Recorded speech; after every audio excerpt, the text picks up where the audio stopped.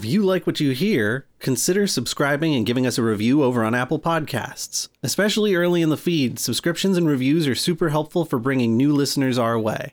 Thank you.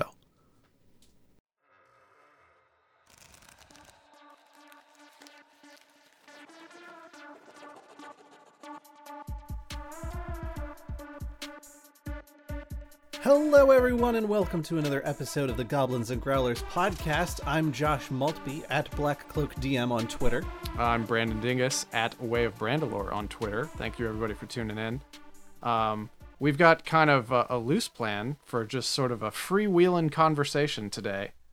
But first we got a quick little news item I just wanted to touch base on because several episodes ago, like episode 3, we talked about Boy Problems, the Carly Rae Jepsen themed heist RPG.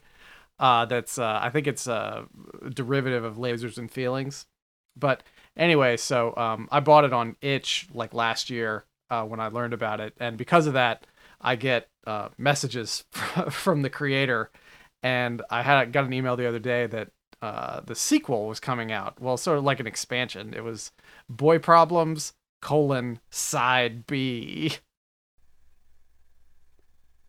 I love, given that it's a heist themed around not only Carly Rae Jepsen and her music, but also with lots of like puns on Carly Rae Jepsen song titles. I love the idea that Side B is like, these are the things you didn't steal last time.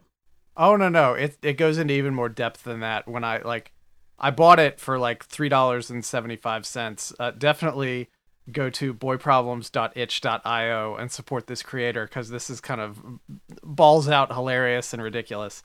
But the first thing I thought after I read it was like, the world's gotten bigger.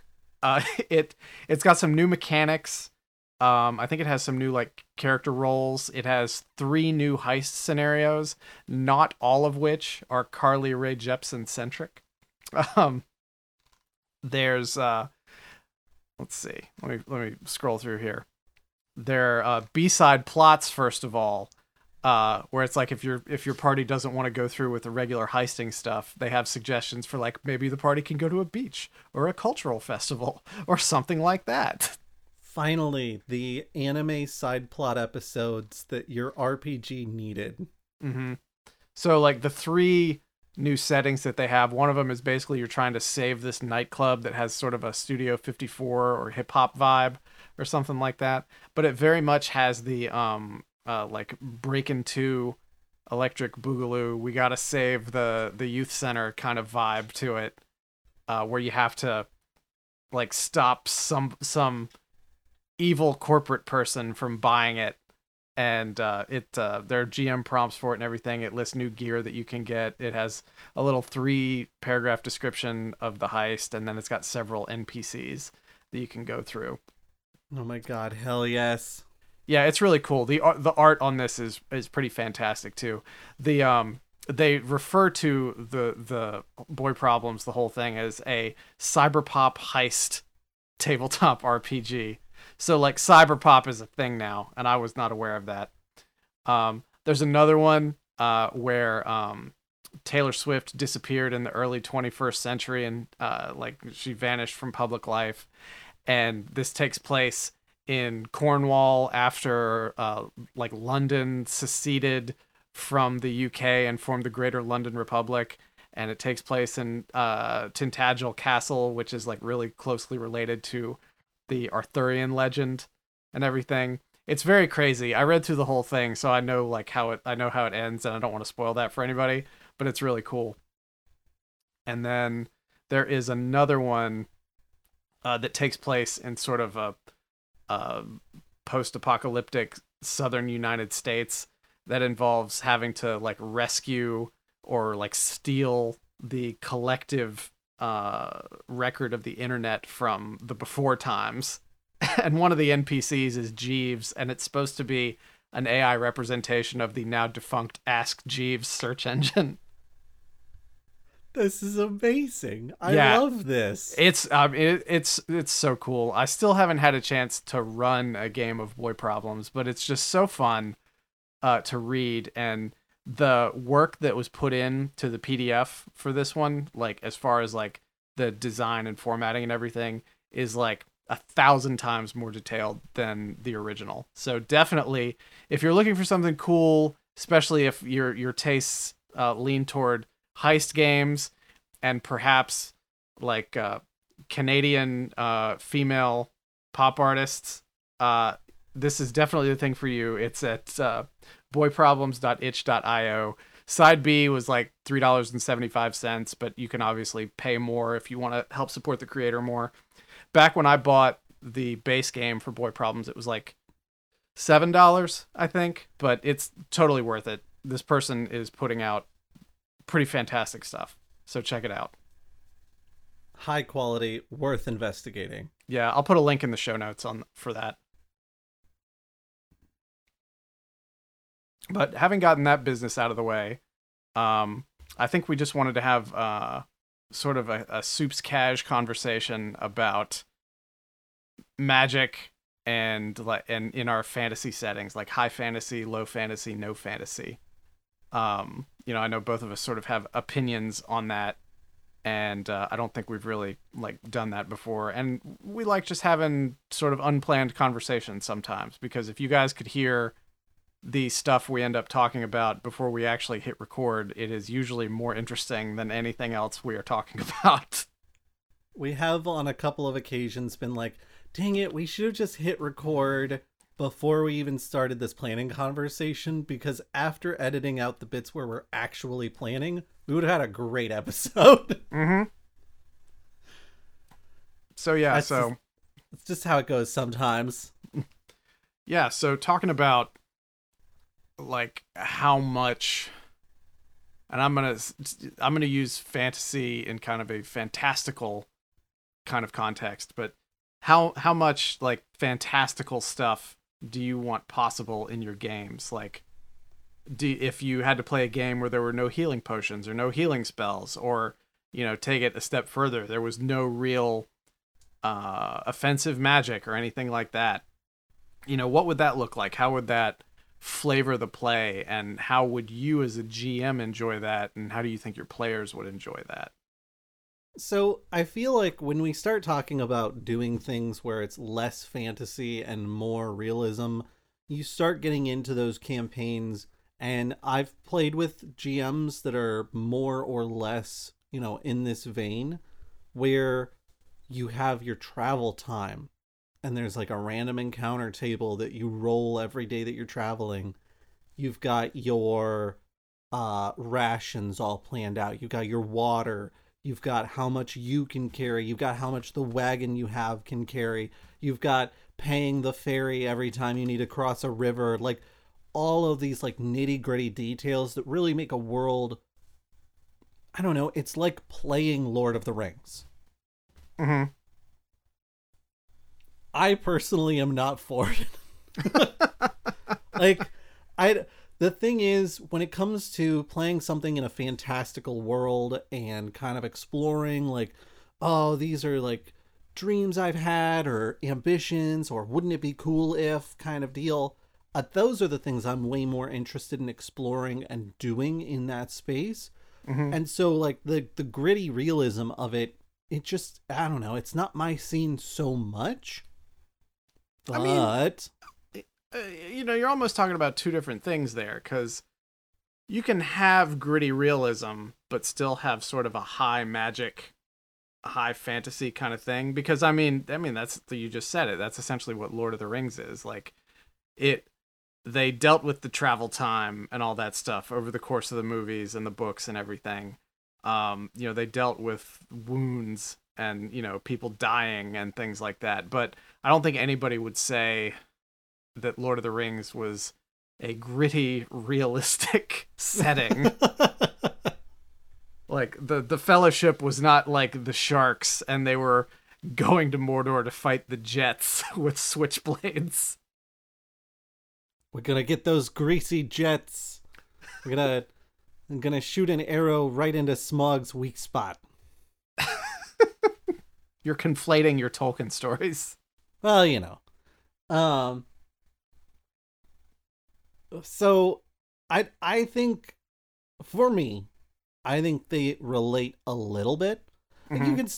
you can still have magic and have it be gritty realism. To me, that is actually a little bit less high fantasy. It is a little bit more like rooted. Because when I think high fantasy, I'm not just thinking like, oh, elves and dwarves and magic. I'm also thinking, oh, like fairies and like a hero's journey and, teleporting through space and time to reach your foe, like those sorts of things. So if you had to boil down your definition of high fantasy to maybe like one or two cogent sentences, what would it be? Rather than that bulleted list you just gave me. Oh, that's tricky. I think for me, high fantasy is defined as being so far beyond the scope of reality that you can't possibly confuse it with things that are real. Mm-hmm.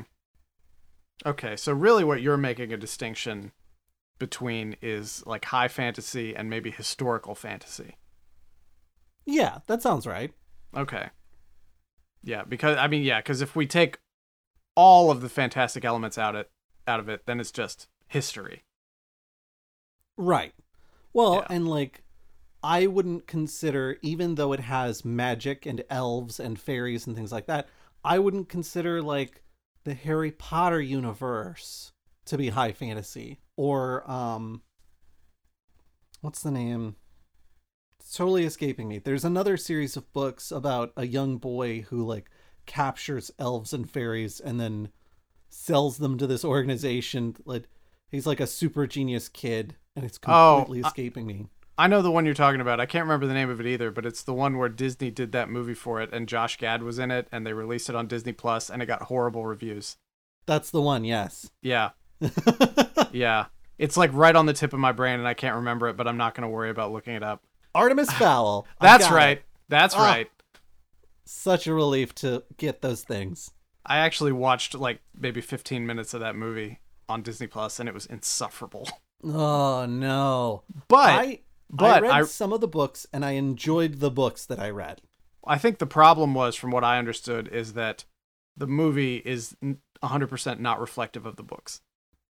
Like, they essentially had to change it to make the main character not an asshole, because his whole journey involves going from being an asshole to being like a really good guy. But they couldn't start the first movie with him being an asshole. I think they 100% could, but they were too afraid to do so. Well, yeah, I'm just talking from their perspective. But yeah, the only reason I know about this is because it got so many bad reviews that I'm like, I have to read a little bit about this to find out why this movie is so terrible. Yeah, like I wouldn't consider Harry Potter high fantasy. I wouldn't consider Artemis Fowl high fantasy, even though they have fantasy creatures in them. That's magical realism. Yeah. Yeah. Which is a whole genre unto itself. Exactly. So it sounds like we're splitting our categories up into sort of high fantasy, magical realism, and then maybe something in between. Okay. Well, I just got grilled for a few minutes about what I think about high fantasy. What do you think high fantasy is?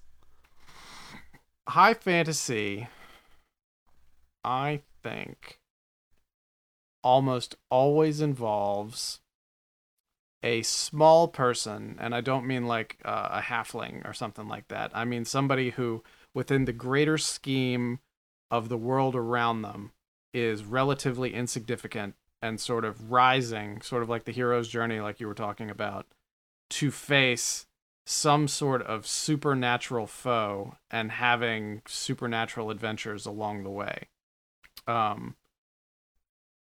guess for me, my definition of high fantasy is like sort of, I guess, the common definition of like fae species, like elves and things like that, but also the common use of magic, which sort of runs against talking about Lord of the Rings as sort of a prototypical high fantasy adventure, because one of the things that Tolkien did really well was keeping the mystique of magic behind the curtain, because like the Astari are 100% magical creatures, because and like the veil is lifted if you read the Silmarillion, but as far as in the Hobbit and the Lord of the Rings trilogy, Gandalf I think uses magic like overtly maybe once or twice, and even like there's You Shall Not Pass, where he shatters the bridge and he and the Balrog fall for,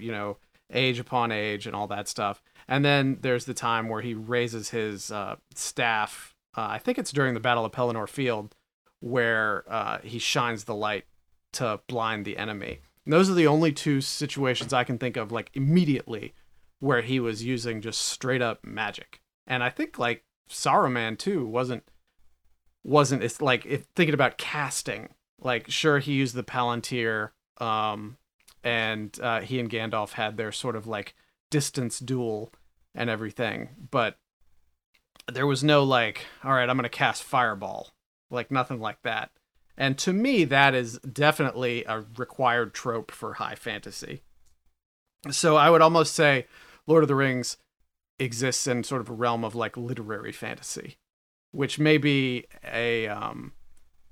that might be just like an artificial construction for what it is, just because it doesn't necessarily fit into my preconceived notion of what high fantasy is. But I think it involves the elements I talked about, plus some sort of regular magic. Now, whether or not that magic is accessible to the common person through things like pay for play, clerics, resurrections, healing, things like that, healing potions, or being able to learn spells either because of your bloodline or because of years of study or something like that. I feel that is necessary for high fantasy. Now, magical realism,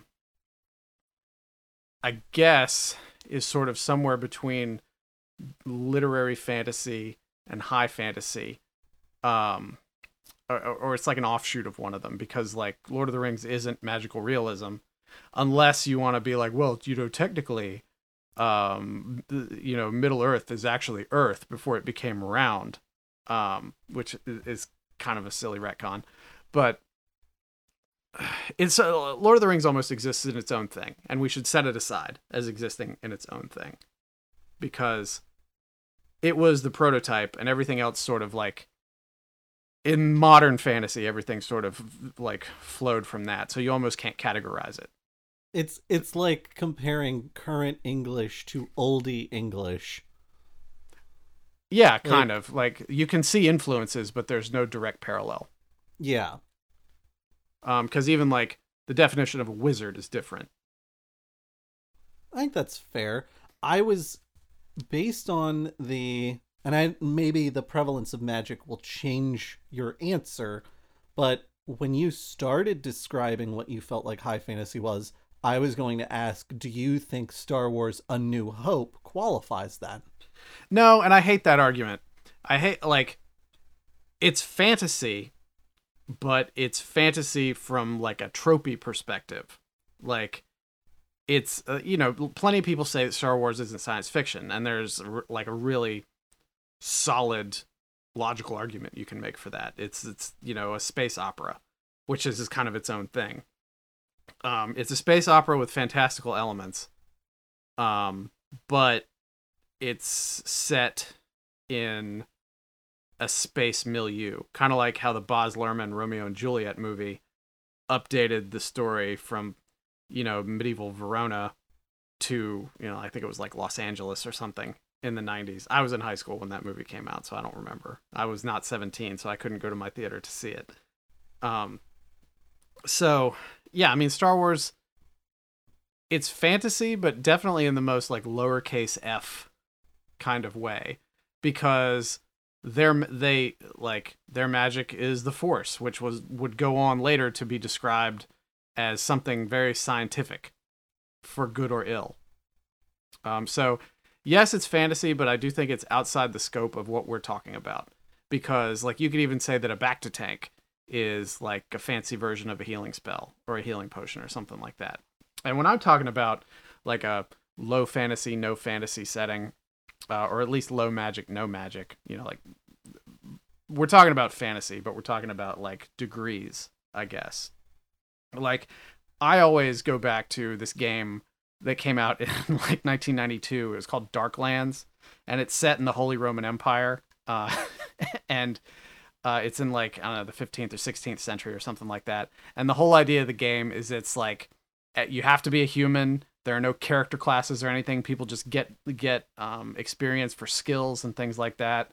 You can go to like Denmark, Luxembourg, Switzerland, like all over the place. Like it's very, very, German. But the game doesn't really have anything in terms of like magic. You fight supernatural creatures and enemies and stuff like that, but you don't really cast spells. If I remember right, most of the healing is done from like tinctures and like potions, but not like a magical potion kind of thing. More like, liniments and home remedies, things like that, and like lots of rest to heal you. That kind of stuff appeals to me more from a storytelling perspective, because when you put magic in the hands of the protagonist, you are automatically, if not elevating them to the level of the more powerful foe, giving them a stepladder that allows them to start climbing to the level of the more powerful foe. And I think it's a more rewarding story if like the more they have to struggle to achieve victory. And I think magic sometimes levels the playing field too much. That's fair. When we talk about like low fantasy, low magic, no fantasy, no magic, I think for me, because of the way I define fantasy, I picture definitely like no healing spells, no resurrection spells. If you get wounded, you have to, rest. You have to rest for some time before that wound goes away. Or, if it's like if you got like a gash in your shoulder, then just like don't work that shoulder, like that sort of thing. I do enjoy that setting, because, lots of books are set in kind of this like, yes, they have swords, and yes, there are things that are kind of on the edge of fantastic, like creatures that are beyond our own scope and understanding. But there's nobody's throwing fireballs at each other. Anything like that seems like magic briefly, and then turns out like, oh, what they're doing is they're wadding up these old towels and filling them with a burnable liquid, lighting them on fire, and using a trebuchet to launch them at you. Like, their court wizard is actually just a really good engineer. And, I get why it's appealing to have systems in your game that allow for stuff like faster recovery, greater offense, stuff like that, because like I've played some like OSR stuff, like I think I can't remember if it was like Osric specifically that I played, but it's one of the first edition clones that I played in a game of, and it was it was like playing Diablo basically, because you go into the dungeon, you fight in the dungeon for as long as you can, until you're probably going to die, then you have to leave the dungeon, go back to town, resupply, rest, and then go back and clear out more. And that can get really tedious. So having having more power to heal, more power to attack, and also just like different ways of doing it. So not everybody is like wielding a sword or something like that, or shooting a bow. That's definitely appealing. But I guess the broader point that I was trying to get to is like there's nothing wrong with that. I just kind of like things being a little bit more hard scrabble from a storytelling perspective. Cause like, I guess one thing I kind of think about like the abuse of magic and how it can be really stupid is like once you get up to like level 10 or something like that, you're like, oh, well, I'm casting this on you. Oh, but I'm going to cast counterspell. And then you're like, oh, but I'm going to counterspell your counterspell. I'm like, well, guess what? I've got another spell slot, and I'm going to counterspell the counterspell the counterspell. It's like the radar detector hole. Like, oh, I've got my radar detector, so the police won't be able to detect my radar detector unless they've got a radar detector. Yeah, how to say this. I think for me, when it comes to running a more hard Scrabble campaign, what I like is having a lower magic campaign where magic is still there. You can still do things like resurrect people and cure them of poisons and things like that. But your ability to use that magic is significantly reduced. And so you're more reliant on things like medicine and like binding of wounds and people not getting hurt in the first place. You know, you can use magic to heal, like to set a bone, but that doesn't make it completely healed all at once because it's too much. Like the bone still has to have time to knit and things like that. You said something that really caught my attention because it sort of crystallized some of my thinking. You're like, yeah, I mean, one of the strategies you can have is just try not to get hurt. And like, if you always have the safety net of some sort of like supernatural way of like making up for your bad decisions, then you're going to continue to make bad decisions, you know? And I know some people get frustrated with like cautious players. It's like, well, I take 10 steps. I'm going to search for traps. I take 10 steps. I'm going to search for traps. Like, that's how you stay alive. Like, you don't have to push it to the nth degree like that. But if you were an actual real person underground in a dungeon or in a dark forest or something, you would probably be a little more cautious than your player is. And I'm not calling that good or bad role playing. I'm just saying it adds another dimension to it that forces you to sort of step outside yourself and think about what the consequences of those actions to your character are. Because, like, really, like, you're already outside yourself because you're looking from an objective perspective at the character you're playing. So you should be thinking, like, I've never been in a place like this before. I don't have a lot of experience with this kind of thing. I should probably be careful and not act like I've got a guy back here who can put hands on me and heal up any gashes or wounds that I've got. I mean, I would make the argument that if you're worried about your player characters getting a little too confident and just walking directly into the mouth of danger because they know they can get healed, it sounds like you need more trapdoor traps in your dungeon that just open to chutes that drop them in pits full of snakes and things like that. You know, that's Yeah. I guess over the course of this conversation, I'm realizing that sort of my play philosophy is struggle. Like, I like writing and running low level games, like levels 1 to 4. Like, a lot of people are like, oh, it doesn't really get interesting till you get to level 5 because then you get all your feats and, you know, you got more spell slots and all this stuff. I'm like, well, yeah, but like, I think it's more interesting if like Joe Farmer has to pick up a sword and go try, like, he's trying to learn how to be an adventurer while he's on the job. You know, he's got some experience. He knows how to do some things, but not a whole lot. And he still can't afford to not be cautious because, you know, at some point he's got to get back home to his wife, his kid, and, you know, their cattle farm or whatever. I mean, I can dig that. There's a lot to be said for having a game world that is more challenging than the typical. And I think there's a lot of people that would agree with you that, like, 5e, for instance, is so hard to kill your players, player characters, I should say, especially once they get past level 5. Probably is about the point where it starts to get, like, you can throw lots of stuff at them, but even if they get tagged by something that is too big for them to fight, odds are good they can get away. Yeah. Yeah, exactly. And I have made the argument before that, like, that's great because the circumstances under which 5e came about is it was a rebirth of the franchise after a couple of very divisive editions. And, it was trying to bring new people into the game. And, from a Wizards perspective, trying to bring new people into the product. So they wanted, I think, the cookie of being able to get out of those kind of hairy situations a little bit easier than maybe you could have in 1979, if you were playing D&D. But on the flip side of that, it takes out a lot of the tension of the game if you're like, oh, you know what, like, yeah, there's 16 goblins there, and yeah, I'm only level 3, but like the worst case scenario is we just gotta cast Resurrection on me back in town. Like, we got all this stuff for that. That's fine.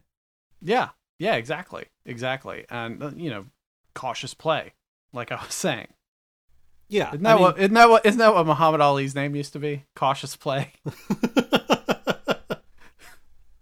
No, I think that's perfectly reasonable, and I think I will agree that 5e definitely takes it far enough in that direction. I mean, I've had players that are literally like, they're a wizard and they're like, yeah, I'm going to run into the middle of the group. And I was like, okay, this is a terrible idea. And they go, yeah, and then I'm going to cast Fireball on myself. And I'm like, you're going to run in and self-immolate as your strategy? Like, that's your top strategy? Really? These wizards today with their D6 hit die, back in my day, you had a D4, and you felt lucky if you had 3 hit points at first level. I mean, yes. But those were also the days where the memes come from, where it's like, fighter runs in, takes 2 hits and goes, I need to fall back. Wizard on the back line, someone sneezes and goes, I have to fall back. Yeah. I never played any kind of Magic user back then, just because like the rules were explained to me and how you barely had any hit points. I was like, no, thank you. I'll pass, thanks. As with all dumb arguments about tabletop role-playing games, there's no right or wrong answer about how you want to play. I like to look at a lot of things from like the lens of like storytelling and things like that. And I just think the more you have to struggle, or your characters have to struggle and not be able to fall back on, well, I got this knapsack full of like 1d6 plus 2 healing potions that I can chug. The more you have to think about those kind of things, husbanding your resources, because the people at that, this would not be like a world of excess. It would very much be it would not be a post-scarcity world. So you wouldn't be able to just run into a shop and buy a bunch of potions or spell scrolls or anything like that. Well, I've got actually kind of a fun idea, since you started mentioning a couple of things that, help create that element of tension where it's like there are limits to how much healing you can get and things like that. Let's give our audience a couple of ideas of how they could take a standard setting and dial back the magic or the availability of things so that they can ramp up the tension in their game world a little bit. And I will start. You mentioned knapsack full of healing potions, and one of my favorite game mechanic fixes for the classic, like, oh, well, the paladin will just heal me with lay on hands, the cleric can just spend a spell slot or 2, I can just drink a couple of these potions. Have it limited how much healing they can receive magically. And that's it. Like, you have to heal naturally some of the way. You can only heal up to like 1d6 or something like that, and then after that, you best take a nap. Is that what you're saying? I mean, basically, like it's you can only heal. I think in the system I played, it was up to half of your hit points magically. Over I believe it was a like 2-week period. So if you needed magical healing, then you better save that for when things are really dire. I think another way to handle that too is to treat magic more like wild magic, Just like magic is plucking at the strings of reality to manipulate it. Like, it shouldn't always work. Like, and bad stuff should happen more often. Like, paladin or the cleric, appeal to their god for healing. Maybe they did something, like maybe they slighted somebody and didn't know it, like earlier in the day. And they do not have the favor of their deity at that moment. So it's just their prayers are just going to go unanswered until they atone. I've definitely seen that play out really well, and it makes for a really interesting story as well. Mm-hmm. Yeah, like they're not like cast out or anything like that. They just need to be humbled a little bit. Yeah, like it's a situation where you're taking their resources from them, but temporarily, and to improve the story overall. Right. Yeah, but then oftentimes you'll have players complaining that, like, well, that's the whole point of my character. Well, we're telling a story. Be quiet. Use this as an opportunity to reflect and develop. I think if you're a really solid GM, then doing stuff like that, your players should trust you to not leave them in the lurch permanently. Like, I've talked to people who, they're like, oh, well, the whole point of my character is X. And it's like, you build a character that's an acrobat, and then as part of, like, the developing story and some bad rolls, maybe, your character loses their leg, and you're like, well, I can't do my acrobat stuff anymore. It's like, but it's a world of magic, homie.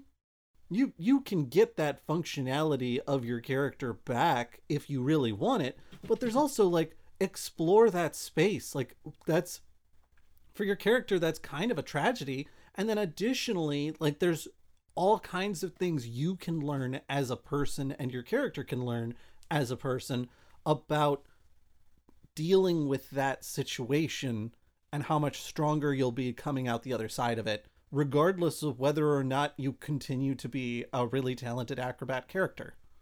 Yeah, creativity thrives with restriction. 100%. 100%. If you really throw yourself into it. Well, yes, you can't. Yeah. I don't think anyone's expecting creativity to thrive during restriction if you get restricted and then you fold your arms and sit down and go, well, this isn't fun. Screw you guys. I'm going home. Have we veered a little bit from topic? Maybe. Well, anyway, this has been the Goblins and Growlers podcast. No, do you have any closing thoughts on that? I think my closing thoughts are that overall, I like magic in my games, but I do sometimes feel like magic, especially lots and lots and lots of magic, can make it feel like there's not a lot of tension there. And so sometimes it's nice to dial that magic back a little bit. Put in some anti-magic zones, perhaps. Yeah, I'm very much about the struggle, person versus nature, person versus person, not person and magic versus nature, or person and magic versus person. I just think it forces you to think a little bit more, plan a little bit more, and sort of give yourself over to more role play. Hell yeah. Which I never think is a bad thing. Never. Yeah. Well, anyways, everybody, you tell us, tweet us at Way of Brandalore or at Black Cloak DM about how you feel about high magic, low magic, no magic, magical realism, high fantasy, low fantasy, literary fantasy. And we'll be back next time with another topic to be determined. I'm Brandon at Way of Brandalore on Twitter. And I'm Josh at Black Cloak DM on Twitter. Thanks, everybody, for listening to the Goblins Growlers podcast, and we'll catch you next time. Bye, y'all. Hey, Goblins. Brandon here. This is our last release before Christmas, so I just wanted to take a minute and thank everybody for listening and supporting us over the last few months as we've gotten this new podcast up and rolling. Josh and I really appreciate it, and we got a lot planned for 2022. So we hope you stay tuned in for that. And also, shoot us suggestions for stuff you want us to talk about or people you want us to try and get for an interview. Just email us at contact@goblinsandgrowlers.com, or you can send us a message on our Twitters. Again, really excited to be doing this. Really glad you're listening, and we hope to keep providing some cool stuff for you going into next year. Thanks.